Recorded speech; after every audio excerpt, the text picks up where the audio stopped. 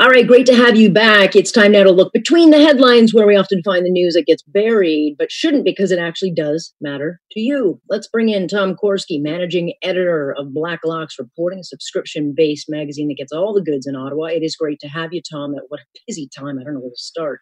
So I'll start with this. Tomorrow, big finance committee hearing. The Kielburger brothers are going to be set to testify, as well as Barbara Douglas. And who is she? Well, she was a chair of the board that all of a sudden was no longer, kind of dumped out of that. I actually think she's one of the most important, if not the most important witness we will hear from. Problem for the cabinet, there's no doubt about it, is these committee hearings, and I'll tell you why. They don't have the votes. There's a minority parliament. They don't have the votes on these committees. And the committees have been going gangbusters on many issues, very important issues related to the pandemic, let alone the We Charity fiasco. So there's going to be determination. They're really after the documents, Alex, because it's all on the paper, right? It's all the paper trail. You get 50 versions of this Rubik's Cube of a charity program that no one could figure out, where the numbers didn't add up, and the grant was twice what we were told it was, and but the program was smaller than what taxpayers were told. It's all unbelievably complicated. But when you get it on black and white, that's usually fatal, and that's where these committees are going. It's a big problem for cabinet. It is, and it will be interesting to see what Justin Trudeau and Katie Telford, how they kind of spin their spin, given the Kielburgers go ahead of them tomorrow. And then, of course, what we hear, kind of the inner workings of we. So it's popcorn must-see TV, but I'll be popping mine now for the next couple of days. Wanted to dive into a couple of headlines because, way back in the day when former Jim Flaherty, the late great Jim Flaherty, took a private plane for $3,100 to give a speech, he was absolutely vilified. Well, now we find out that taxpayers have paid $73,300 to jet Health Minister Patricia Hajdu home for weekends in Thunder Bay, even though this was at a time when she herself was saying, don't fly, non-essential travel only. And here she is flying the same jet and doing the very thing that, Jim Flaherty took heat for. It's very awkward. I understand it's a very handsome jet. I've never been on one. It's a Cessna Citation. It seats 7. And the seats, I got to tell you, they look really comfortable. Minister Hajdu flew alone, just her and the flight crew. And she would give speeches about follow the public health agency directives, people. People don't listen, quote unquote. Go to the grocery store, stay home. How can you be so reckless and selfish by not staying home and following public health directives? And then she would get in the car, go to the airfield here in Ottawa, and get on that handsome jet and go up to Thunder Bay for the weekend, return on the Monday. We are told that was for pressing constituency business, though no one knows what that would be because there was a pandemic shutdown at the time. Minister Hajdu says she was working virtually on her French lessons. We don't really know what she was doing. And then the plane would come all the way, 1,000 kilometers, all the way from the North Shore of Lake Superior, all the way back to Ottawa on Friday night. And then it would leave Monday to pick her up and come back. $73,000. Forget about climate emergency. No kidding. Not a good look. It's quite a carbon footprint. But it's also like one of the weekends was the Easter weekend. Remember when the Prime Minister crossed Quebec borders, breaking that law, and then going to visit his family when he just told the whole country, stay put. And she's doing the same thing. And then you wonder, Tom, why no one listens to those in charge and are holding house parties and doing whatever they want. They're so reckless, so selfish, those people. And Minister Hajdu's case, she did it 4 weekends out of 6. She went up there May long weekend. No one knows why. Defied her own agency's advice.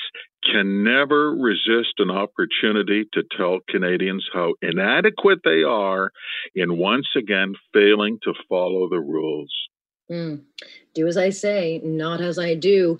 I find this one interesting. It's a federal website, and it's pushing and promoting climate change commentary. opposing aid for oil companies or airlines, claiming the world remains on fire. So apparently Greta is now being quoted here, there, and everywhere. But neither the author or the Department of Industry would comment on this. But I mean, here is a government website, and it's openly, I mean, there's so many examples where they're openly bashing oil and promoting all things green. What gives with this? It's a government website. It's a granting agency that's under authority of the Department of Industry. And they thought it was a good idea under a website feature called Fresh Perspectives, quote unquote, to publish commentaries by researchers who get federal grants. In this case was a professor of climate at Queen's University, got a $46,000 grant. So they published her commentaries, once again, on a government website. You paid for it. In which she talked about the world is on fire. How can we be so retrograde? Why are we giving money to the oil industry or airlines? We need it was a Green New Deal commentary. This is on a government website. And our question was, what's the criteria here? This website belongs to everybody because everybody paid for it, which is why no government ever publishes private commentaries, especially by people who are merely expressing an opinion, because 38 million Canadians have one of those, but the other 37.999 don't get to put it on a government website. So what's the criteria? We couldn't get a straight answer. No one was interested in discussing that. Kind of infuriating, and it's interesting to know what other commentaries were not deemed worthy of being broadcast, shotgunned on the internet by the government of Canada. Well, it's propaganda, straight up.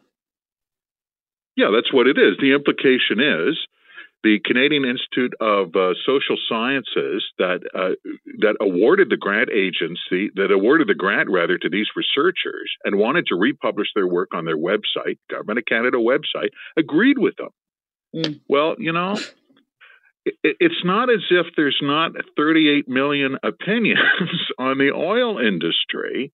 Why would you endorse that one from someone who doesn't have a constituency? As every MP says, if you want to argue about public policy, feel free to run for Parliament. Go ahead. In the meantime, we all have our own opinions.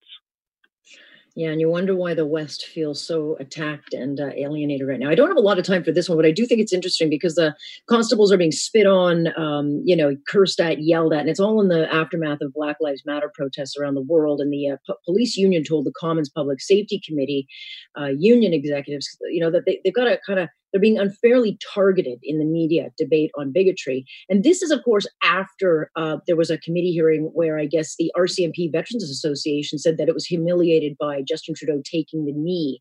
So there is a general consensus among police forces across this country that they feel very undermined and they're being, unfairly attacked. And the title of the committee hearings is Systemic Racism in Policing. So police unions very upset. As you point out, this is all the blowback to that June 5th appearance by the Prime Minister on Parliament Hill demonstration by Black Lives Matters, where he knelt, and the fact that these hearings are ongoing. The police unions were extremely candid. Nobody named the Prime Minister by name, but both RCMP union and provincial and municipal police force unions said that's enough of that. Well, it's an interesting time, and we'll see where that conversation's going, and I don't think it's going anywhere quickly. So we, of course, will talk with you on Wednesday. We'll do the post-debate on what we heard in committee, so enjoy tomorrow. Outstanding, Alex. Thank you, sir. That is Tom Korski of Black Locks Reporting, a subscription-based magazine out of Ottawa. If you love politics, they cover everything. When we come back, we pull the curtain behind of We, and we'll talk to somebody who can talk to us about what the dream job was like when it turned into a nightmare. And he's got a lot to say. We'll talk to him next. Stay with us here on Point. Alex Pearson, your news at the top of the hour. You're listening to On Point on Global News Radio.